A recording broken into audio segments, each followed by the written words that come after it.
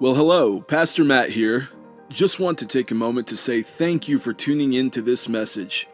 We here at New Life Baptist Church hope that in making these resources available to the public, that we'll help to edify the body of Christ at large, and that you personally will increase in your knowledge of God, leading to a deeper love for Him.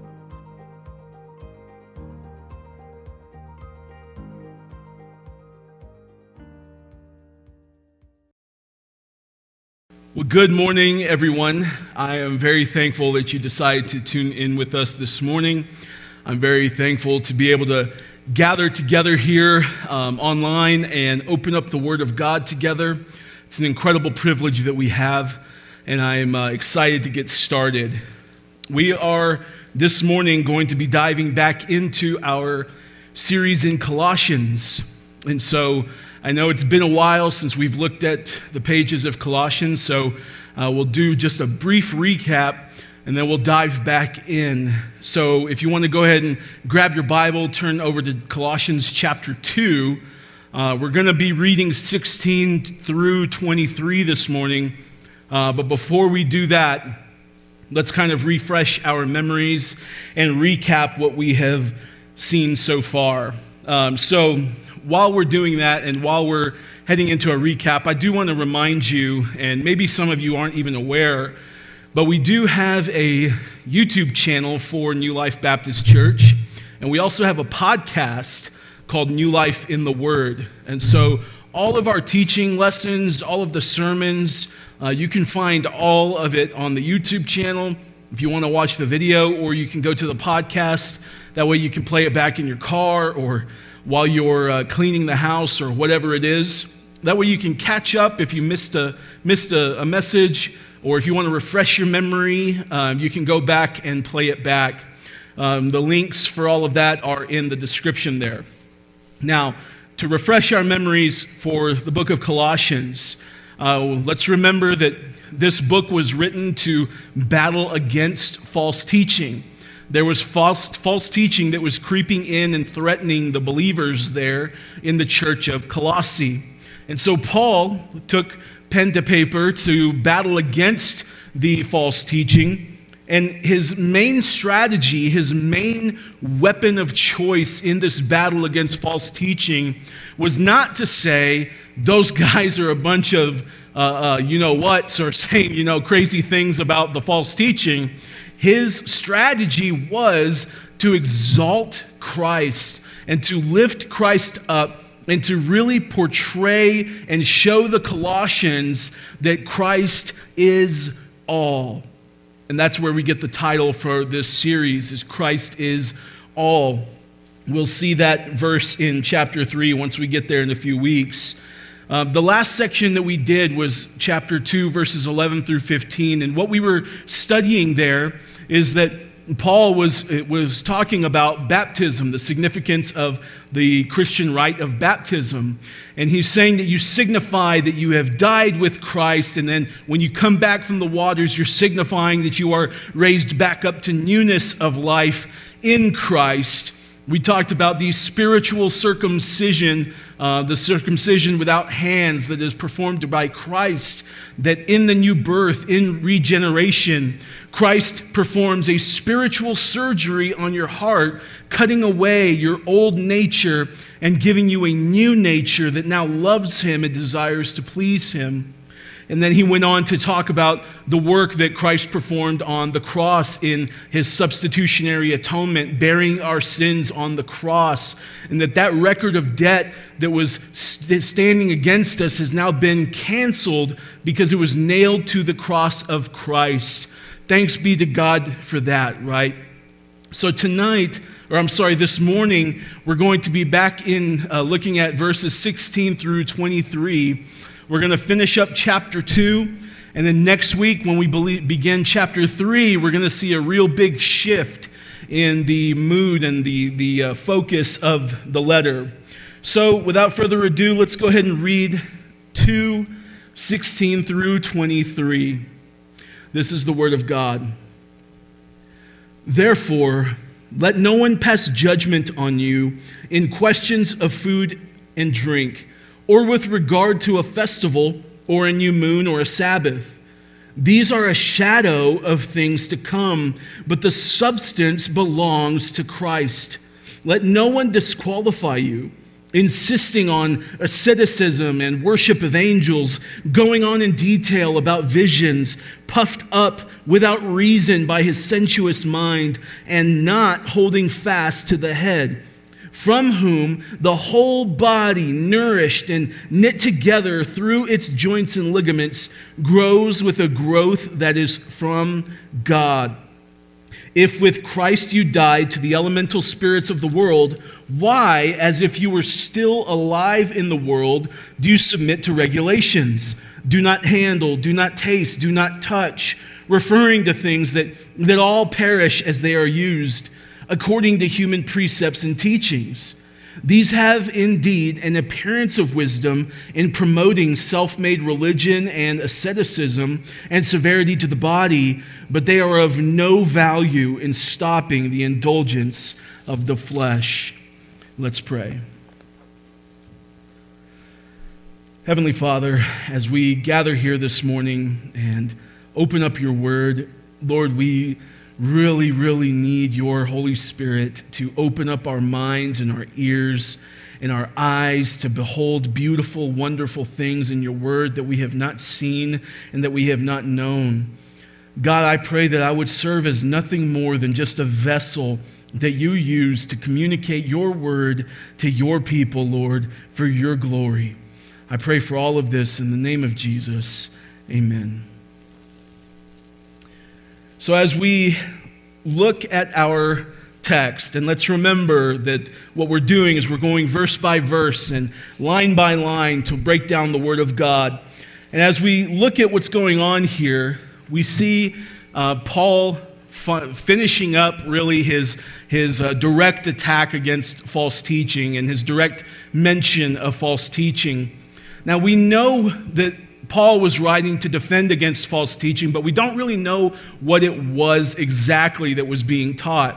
What we do know is that it appears to have been a big melting pot of a bunch of different ideas, that they took a little bit of this and a little bit of that and a little bit of this and a little bit of that, and they just made one big belief system out of it.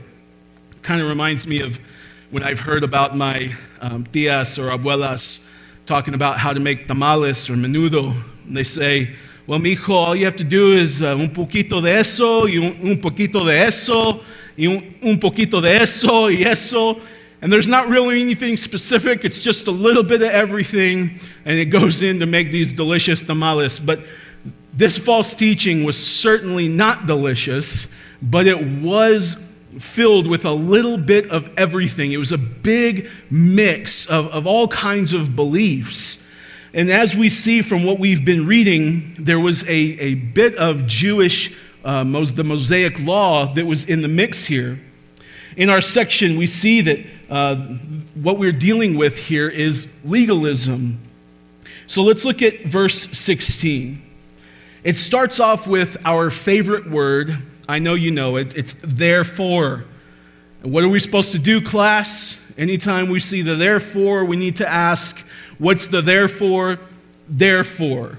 And in this case, we know that what Paul means is because your spiritual fullness is in Christ, do not let anyone impose upon you a plan for spiritual development that does not have Christ as its focus. We'll say that again. Because your spiritual fullness is in Christ, do not let anyone impose upon you a plan for spiritual development that is not focused on Christ. We'll see in great detail that that's what was happening here in Colossae. It was very common in the early church that people with a Jewish background would try to implement parts of the Mosaic law into Christian living and into the Christian belief system. Unfortunately, though, this got out of hand, and now people began to use the Jewish laws of food and drink and holidays and special observances of days. And they were saying that if you don't do these things, you're actually not a Christian. If you don't observe the ceremonial laws, you're not a Christian. If you don't stay away from this certain type of food or drink, you're not a Christian. And as we know, that is certainly not the case. They were trying to enforce the Torah law on new Christians who have been saved by grace. Another aspect of this teaching was that in order to be truly righteous or truly pure before God, that you had to follow the food and drink laws and all of the various holidays and festivals. Paul is urging these Colossians to not let these people who are bringing in this false doctrine, this false teaching, he says, do not let these people judge you. Isn't that bizarre? Usually we're on the opposite end of that, of don't judge other people. But now, because of what's going on in Colossae, Paul says, don't let them judge you. Why? Not because they're so fantastic, but because all of these teachers that they were facing were bringing in a false doctrine that intended to lure them away from Christ. So he said, don't pay attention to them. Don't listen to them. Don't allow them to judge you. Don't feel condemnation under them. Don't allow them to sit in a place where they now rule over you with authority and can tell you when you're right and you're wrong, because they are wrong. He says in verse 17 that these things of the law are but a shadow. Paul here says all of these things are but a shadow, but the substance belongs to Christ. To help us understand what Paul is getting at, let's try to remember what it was like being outside. I don't know if you remember, but there's a thing called outside. And there's this big ball of fire that sits in the sky, and it's called the sun. And this sun shines light on the outside. I don't know if you remember what that was like. Anyway, whenever you're standing outside and the sun is out in the middle of the sky or wherever it is, you cast a shadow. There is a shadow now because you are blocking that light from hitting that part of the ground. And this is what Paul is likening this false teaching to, is they're standing in this shadow. A person can move their arms back and forth, and that shadow will mimic the movements of that person, right? A person can embrace another person in a hug, and that shadow will mimic the movements of their subjects. But the difference here is that you can't go and touch the shadow. You can't go and grab the arm or the hand or embrace the shadow, because it's just a shadow. It's immaterial. It's nothing more than a silhouette or a vague representation of the subject. In the same way, the law, the Mosaic law, though it served a purpose then and even still does today, was only a shadow of the real thing. It is merely the silhouette, the vague representation of the substance, who is Christ. Christ is the substance. Christ is the fulfillment of this law. Now, let's not be tempted to think that, well, the law is of no value and the law is pointless. The law still carries much weight and is very valuable to us even today. The law teaches us of our sinfulness. It taught then and it teaches now that we are sinful beyond comprehension. It teaches us that we do not ever live up to the righteous requirement of that law. It does this while simultaneously teaching us of the holiness of God and the nature of God and what he's like and what pleases him, namely that he is holy and he expects us to be holy. However, this law is only the shadow, as it only teaches us what righteousness is, but it does not empower us to live in righteousness. It does not empower us to become righteous. This is why in the law and apart from regeneration and the perfect work of Christ, we all stand condemned according to the law because we could not fulfill this law. And it's that law that the teachers in Colossae were coming in and saying, no, you still have to obey this law. Now, mind you, we still follow the moral law, right? We still follow do not lie, that you shouldn't covet, that you shouldn't commit adultery. We still follow those laws, but the difference is that now if you are in Christ, you don't follow laws written on a piece of paper. Christ has given you a heart that now has his laws written all over it. So you obey those laws because it comes from the heart.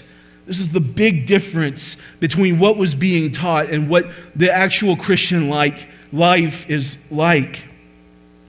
Hebrews 10:1.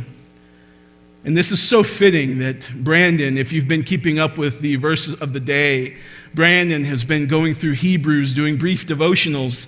And it's so fitting that that we're covering this today because Hebrews 10:1 says, "For since the law has but a shadow of the good things to come, instead of the true form of these realities, it can never, by the same sacrifices that are continually offered every year, make perfect those who draw near."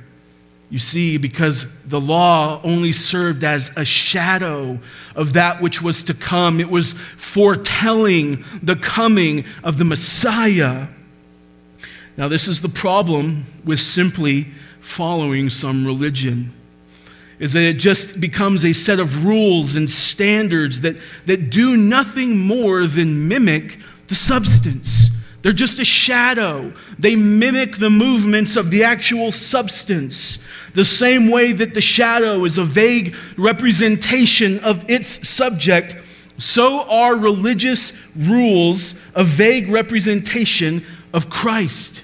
Christ is the fulfillment. Christ is the substance. Indeed, Christ is all. But let's flesh this point out a little bit more.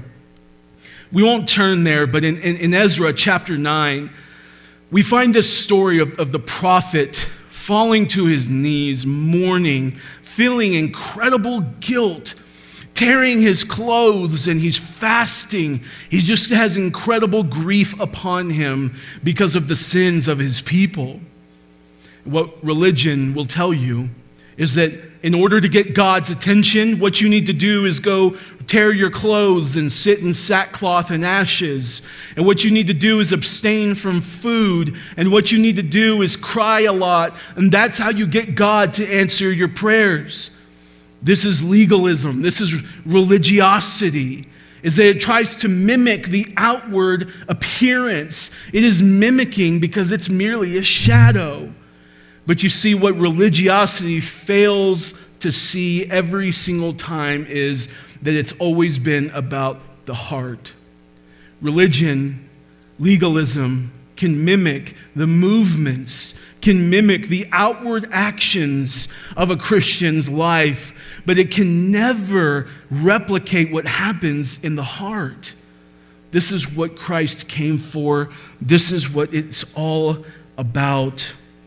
You see, religion can mimic the motions and the movements, But really the issue there with Ezra was that he was grieving in his heart before the Lord. His heart was rent before the Lord. He wasn't trying to put on a show. It wasn't a performance. It wasn't about trying to get God to do something that he wanted. He was genuinely grieved over the sin of the people.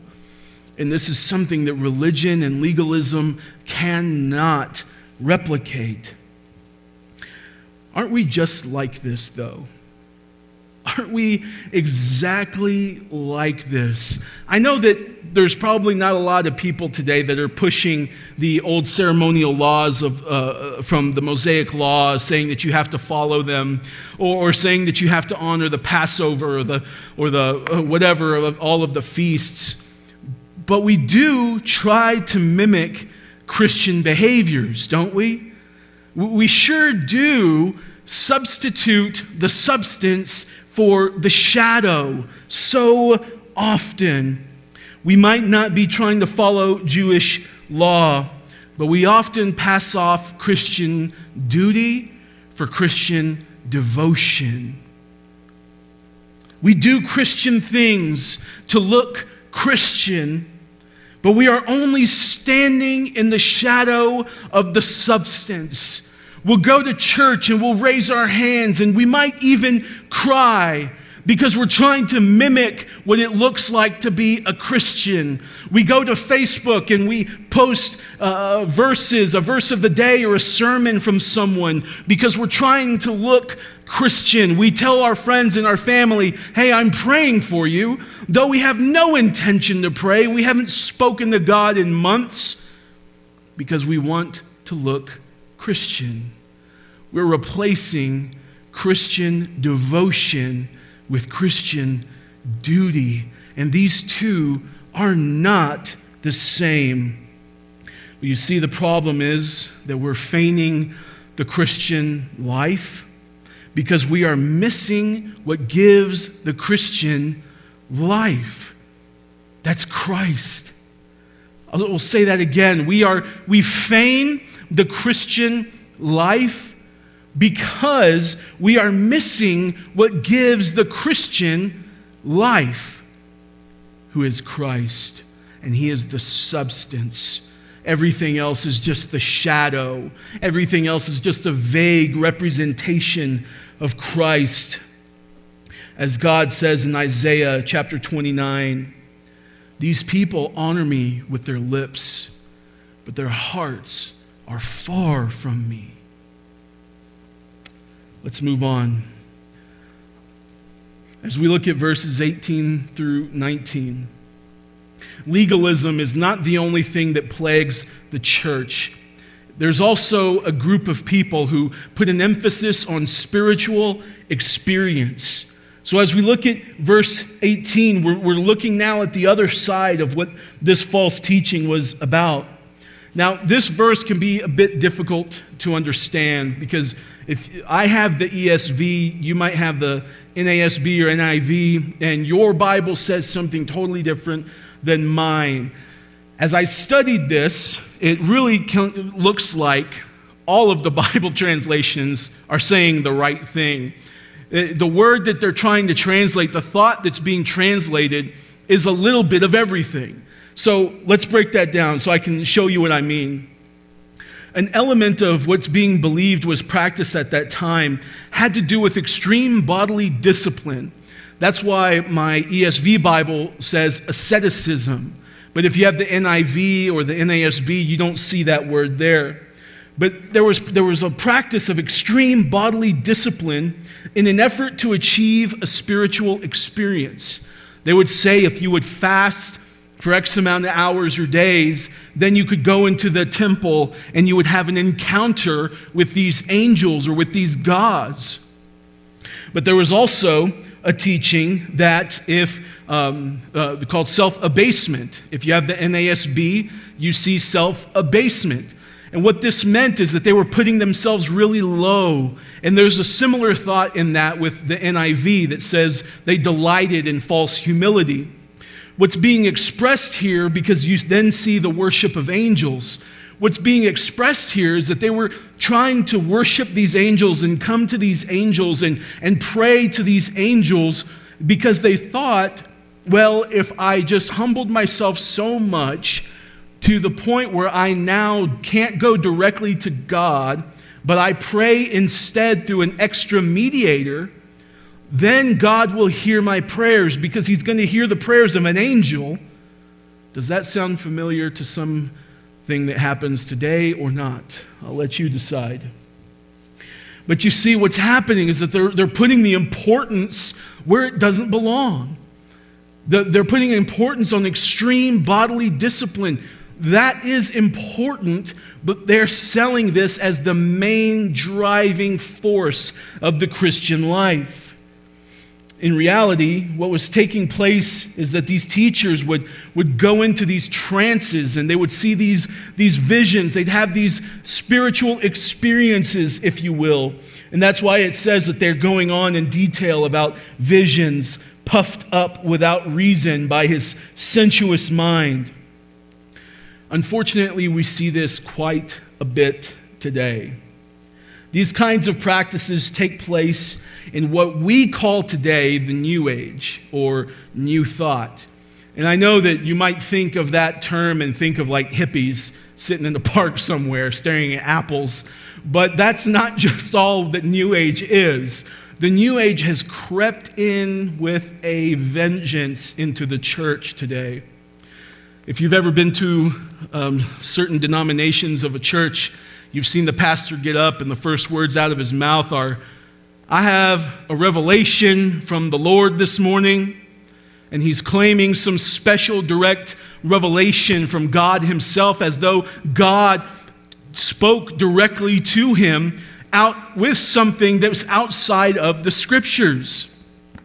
I won't mention his name, but there's a famous pastor whose his name sounds like Shmuel Shmostein, and he is known for teaching about making these declarations over your life and believing certain things so much that you then draw goodness to you. You attract goodness by thinking good things. Folks, that is a New Age teaching. You will find that nowhere in Scripture. And this is running rampant in our churches today. You hear people say, name it and claim it. You hear people say that, you hear about the word of faith movement, that it's all about your faith, that your faith can do all these marvelous things. And what we're doing is we're making the Christian life about everything else except for Christ. We're putting our faith and our focus and our main motivation in our heart in things that are not Christ. This does happen in the church today, but you don't have to believe me. You can go research it for yourself. Don't take my word for it. It is everywhere. It's out there today. Some of the biggest names in churches today teach these sorts of things. And what we're seeing here from this passage is that this is old. This isn't a new thing that's going on. These aren't new heresies creeping into the church. They just get recycled every so often. They just get redone and renamed and called something else. They put some lipstick on it and try to sell it and pass it off as the real thing. But it's only a shadow. It's only a vague misrepresentation of the substance, which is Christ. So what is the root of the problem? What's the big deal? Why is this a big deal? Why are you making a big deal of this, Matt? Let's look at verse 19. Let's just read verse 19. He says, and not holding fast to the head, from whom the whole body, nourished and knit together through its joints and ligaments, grows with the growth that is from God. What's the big deal with these practices? Is that these people are holding fast to something other than Christ. And to hold on to anything other than Christ is to hold on to an idol that cannot save you. This is false teaching, is anything that distracts you or that takes your focus off of Christ.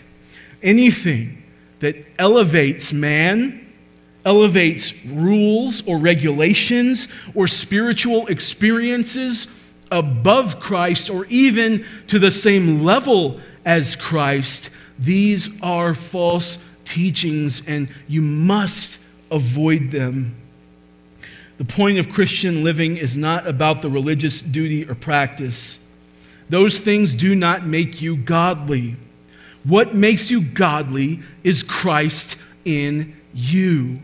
And that's why Paul, before he entered into this section, went in detail to express to the Colossians that Christ is in you.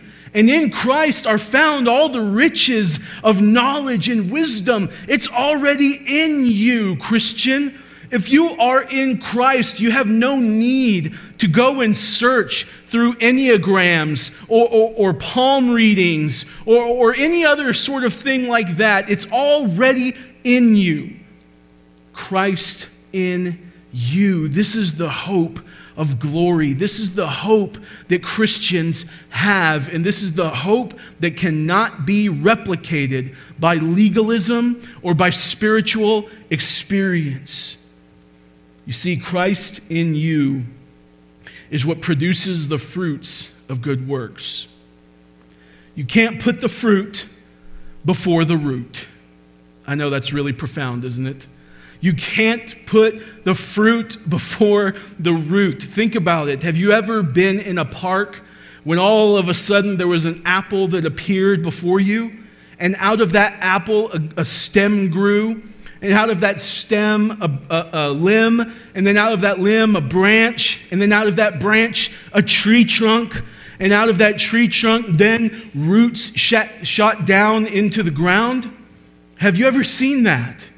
Well, of course not. Of course that's an absurd illustration because the fruit is not what produces the tree. It's not, a fruit does not grow outside of the tree. The fruit is born from the tree.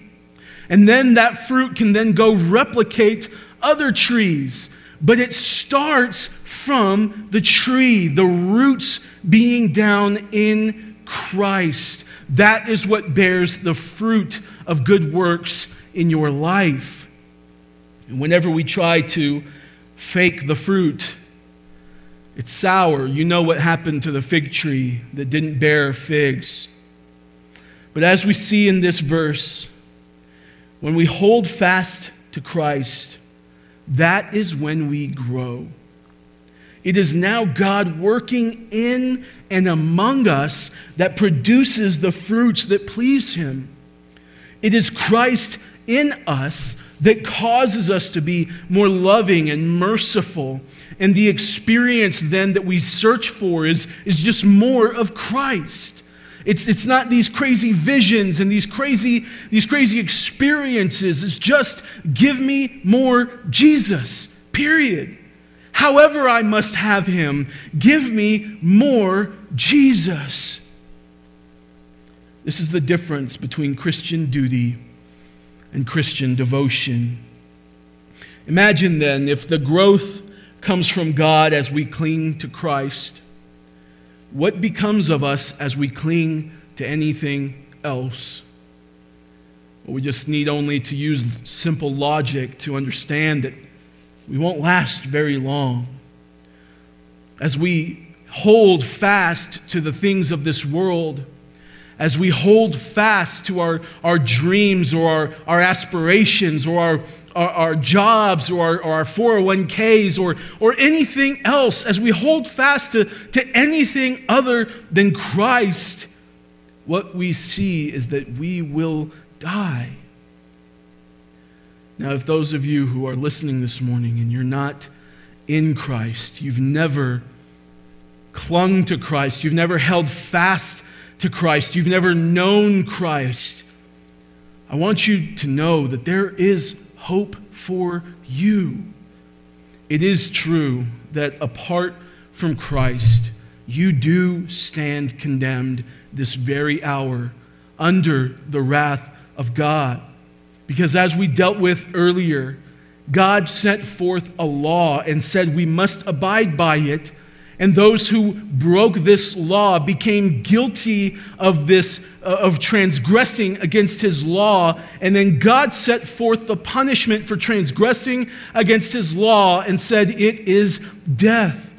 And as we find out in the book of Romans, all of us have sinned. All of us have broken this law. All of us are guilty of holding fast to something other than Christ. But God, being rich in mercy, because of the great love with which he loved us, he sent forth his Son to be a propitiation for our sins. This Son, this Jesus Christ, the Messiah, was born fully God and fully man. He lived a perfect life, perfectly adhering to the righteous requirement of this law that you and I are powerless to fulfill.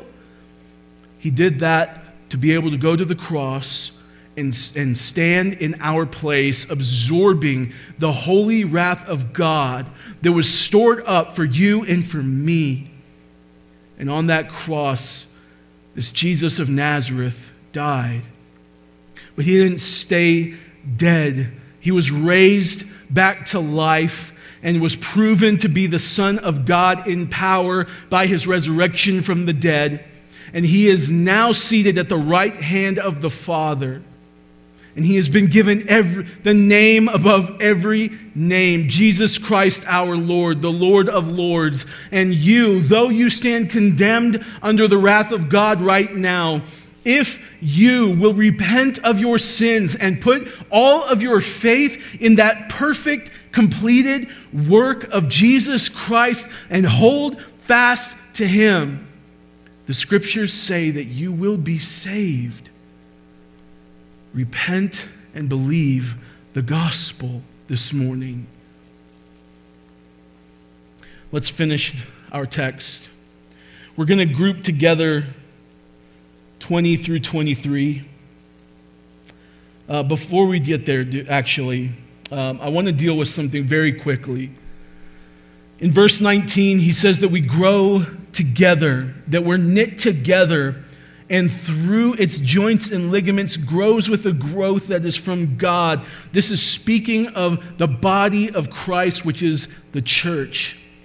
Allow me to use this as an opportunity to tell you that no man is an island. No Christian grows on his own, unless your name is John the Baptist, in which case that means that you eat honey and locusts, which that's probably what we're all eating right now during this pandemic. But none among us were destined to grow on our own in a desert somewhere. All of us have been planted in the vineyard of a local church. So we are part of the body of Christ at large, and we are also part of the body of Christ locally. I know that during this time, you're live streaming from probably a bunch of different churches, and that's fine. I understand. We're making do as we can here. But as time progresses and we get back together, I implore you, get involved with a local church. Get involved wherever you are with a local church that preaches the word and preaches the gospel. Get involved because God made us for community, to be one with another, to be knitted together, as it says in this passage. And when we are unified, all holding fast to Christ, it is God himself who grows that body. He grows us corporately and individually.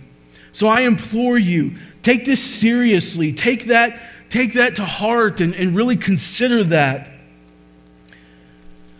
So now let's look at verses 20 through 23. And like I said, we're going to group this section together. In the last section, Paul reminds the Colossians of what he talked about in verses 11 through 15, that they have died with Christ. Rather, in verse 20, he's reminding them what he said in 11 through 15, that they have died with Christ. So he's reminding them, look, if you have really died with Christ, if you've been buried in baptism, if you've been forgiven, if all of this has happened, then why are you still submitting to futile regulations? Why are you still submitting to the precepts and the regulations written by man? You're dead to those things. You're not alive to those things anymore. And he says that these all do indeed have an appearance of godliness. You see, maybe they've even been very convincing. I mean, from the outside looking in, it's a Christian church, isn't it? It says Jesus. They say Jesus a lot. They open up a Bible. They sing songs about God. Surely this is fine. It's a convincing argument. But notice a church closely. Notice a preacher closely by what he teaches. Does he exalt Christ? New Life Baptist Church, examine me. In the day that I begin to teach a different gospel and a different Jesus, call me out on it, for I am just a man like everyone else. We must preach Christ and Him crucified, and that must be our mission and our calling card and all that we are about. So, this must be of ultimate importance, of the utmost importance. Why? Because everything else is just a shadow, a vague misrepresentation of the real thing, of the substance which is found in Christ. It has no power, anything else, to stop the indulgence of the flesh. It looks enticing, it looks like it's the right way, but when it comes down to having power over sin, Christ and Christ alone can give you that power.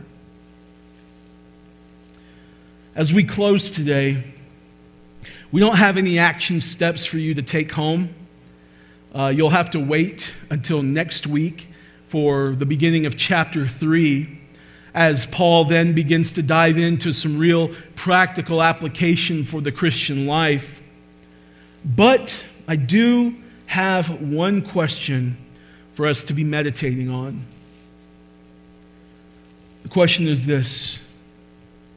Ask yourself this, prayerfully consider this.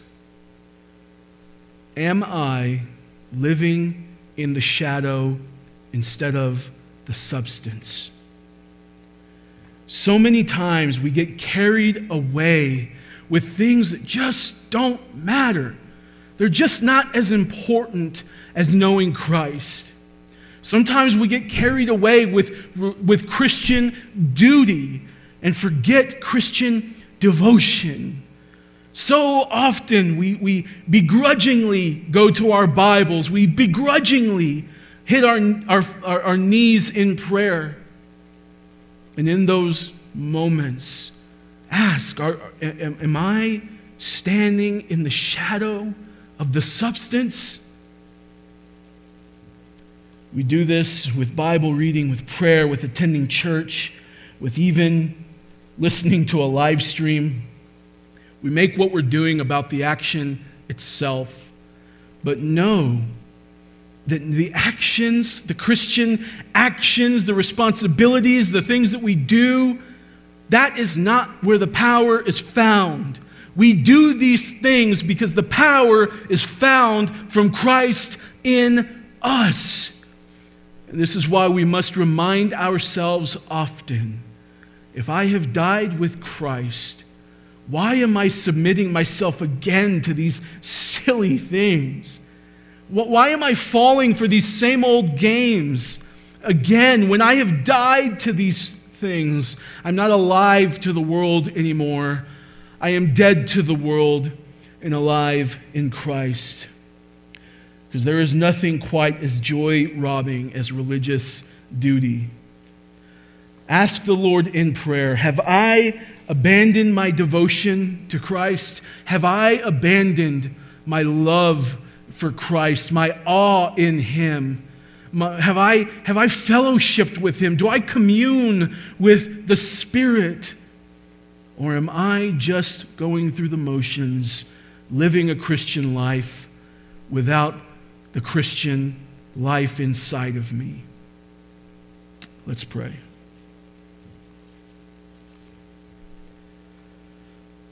Oh, Heavenly Father, Lord, I thank you for your word. I thank you that it's just so rich and so powerful, Lord. I thank you that the power is not found in anything else. The power is not found in me, in my preaching, or in anybody else's discipline. But the power is found in Christ, that Christ alone may be glorified. God, I thank you that it works out this way. I thank you that you set it up this way, God.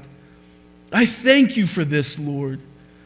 God, I thank you for giving us this opportunity to gather here this morning in this live stream and open up your word. Lord, and I pray that whoever needed to hear this morning, that they heard it, that the word fell on fertile soil, and that it will bear fruit in their life for your glory, Lord. I pray that you will draw people into yourself by your Spirit through your word. I pray, Lord, that you won't let us rest if we have been just being okay with the shadow and replacing the substance with the shadow. I pray that you would not leave us alone, but that you would constantly convict us until we turn from those things and hold fast to the substance, Lord. I thank you for the work of the cross. I thank you for redeeming us, Lord. I pray for all of this in the name of Jesus. Amen. Grace, peace, and mercy to you all.